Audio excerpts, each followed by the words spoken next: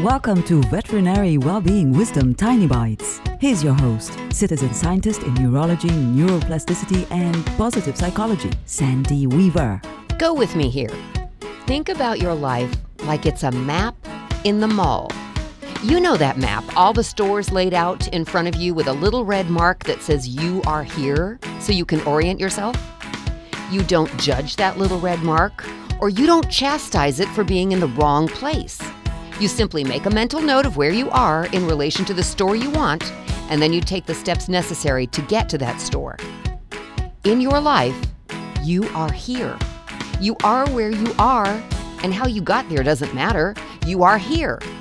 Where do you want to go? Plan your life just like you'd plan your mall outing.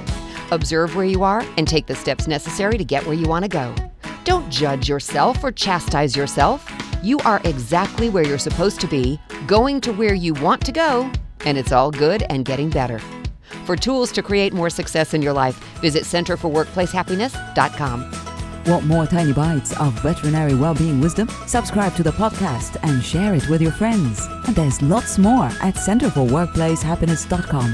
Here's to your well-being, one tiny bite at a time.